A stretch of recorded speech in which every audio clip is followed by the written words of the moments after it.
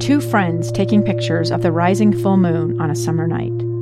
Two teenage kids doing what teenage kids do. When a stranger with a gun and a death wish changed everything.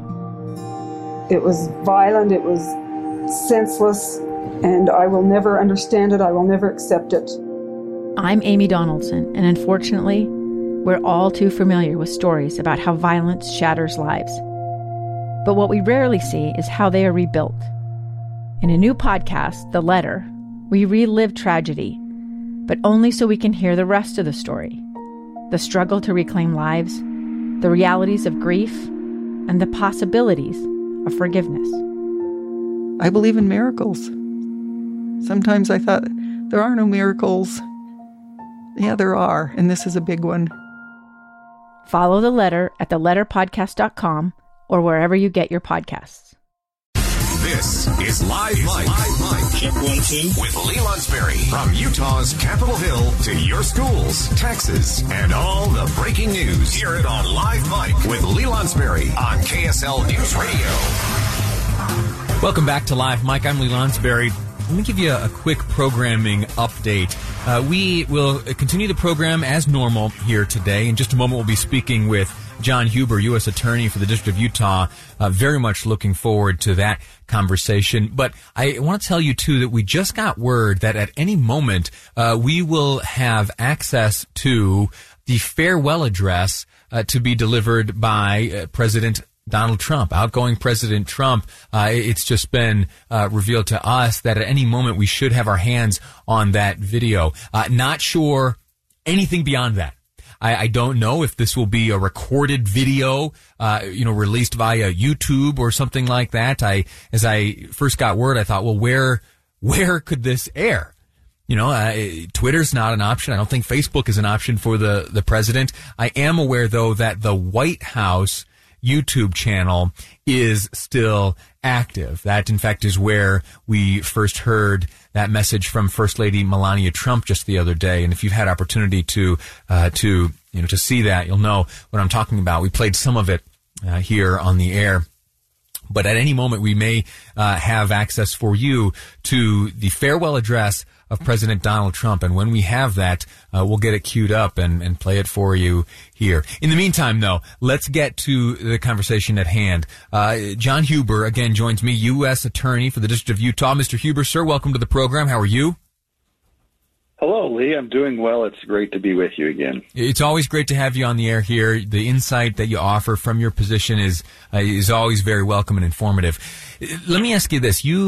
As you look at the goings-on around the country right now, in particular security at the Utah Capitol and the U.S. Capitol, from your position, where are your eyes resting? What are you paying the closest attention to?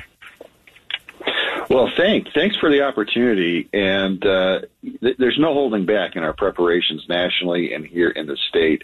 And what we're doing is we're targeting violent and dangerous criminal behavior. This has nothing to do with free speech or lawful protest. That's more than welcome in America, always has been. But when people use protest as a mask to hide their violent intentions and eventual offenses, that's where we zero in Utah law enforcement, federal law enforcement across the nation.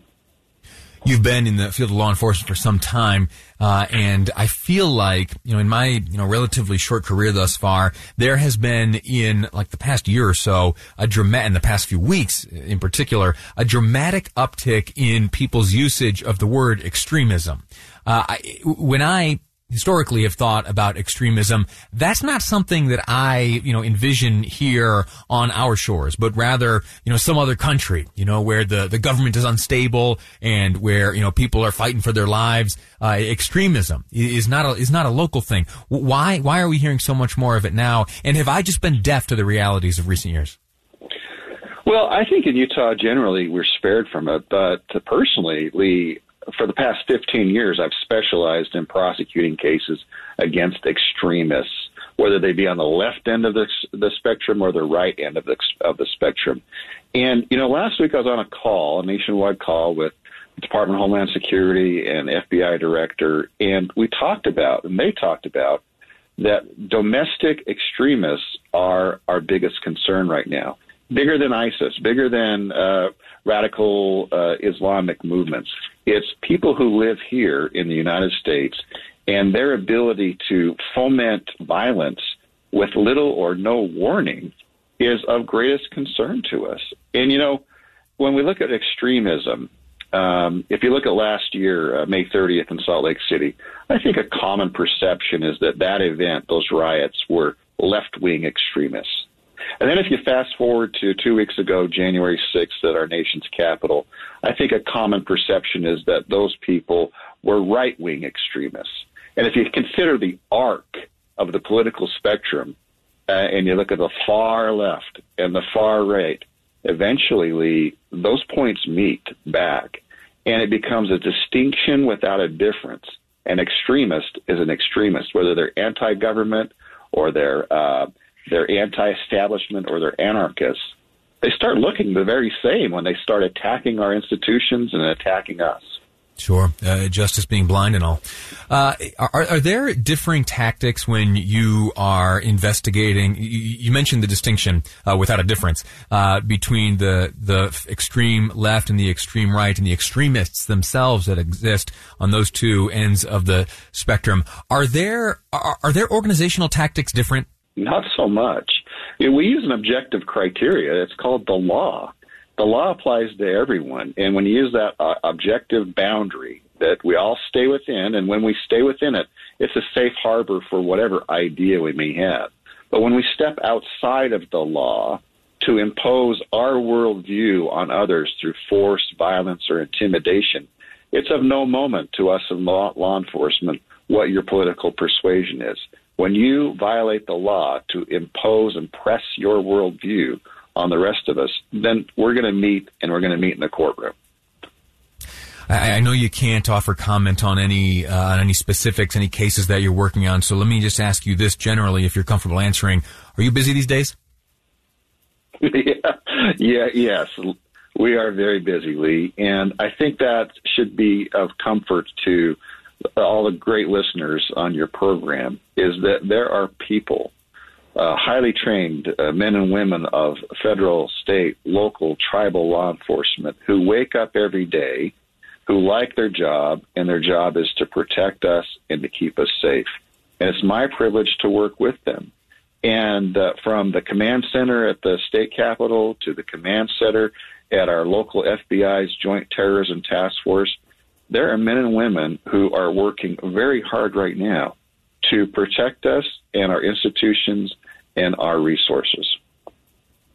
Do things calm down? Will, after the inauguration and after we settle into the new administration and a new year, as we start getting hopefully closer to the end of the coronavirus era, do you predict things calm down at all? We started the year, which usually we try to start with optimism. We started with quite an obstacle on January 6th. But I remain an optimist, even working with the dark subjects that I work with.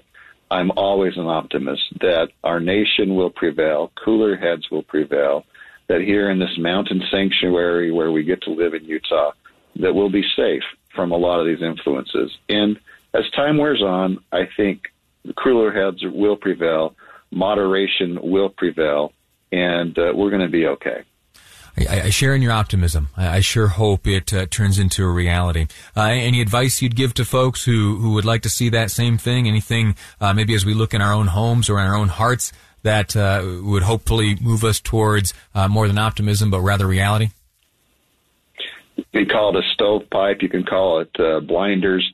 We need to step outside of our small world sometimes to at least try to appreciate the view of our neighbor and see things from a different perspective. And the more we do that, the less hate there will be. It's hard to hate when we're up close with someone, when we share a one-on-one or we listen to someone sincerely. It's hard to then hate them and want to hurt them. So if we can open ourselves up to new and fresh perspectives, we don't have to agree with them. But if we can try to see the world through their eyes, we're going to be better off in a healthier society. John Huber, U.S. Attorney for the District of Utah, thank you so much for your time. Thanks for sharing with us all you are up to today and how you're seeing things around us. Thank you. Thanks, Lee. Two friends taking pictures of the rising full moon on a summer night. Two teenage kids doing what teenage kids do. When a stranger with a gun and a death wish changed everything. It was violent, it was senseless, and I will never understand it. I will never accept it. I'm Amy Donaldson, and unfortunately, we're all too familiar with stories about how violence shatters lives. But what we rarely see is how they are rebuilt. In a new podcast, The Letter, we relive tragedy, but only so we can hear the rest of the story. The struggle to reclaim lives, the realities of grief, and the possibilities of forgiveness. I believe in miracles. Sometimes I thought, there are no miracles. Yeah, there are, and this is a big one. Follow The Letter at theletterpodcast.com or wherever you get your podcasts.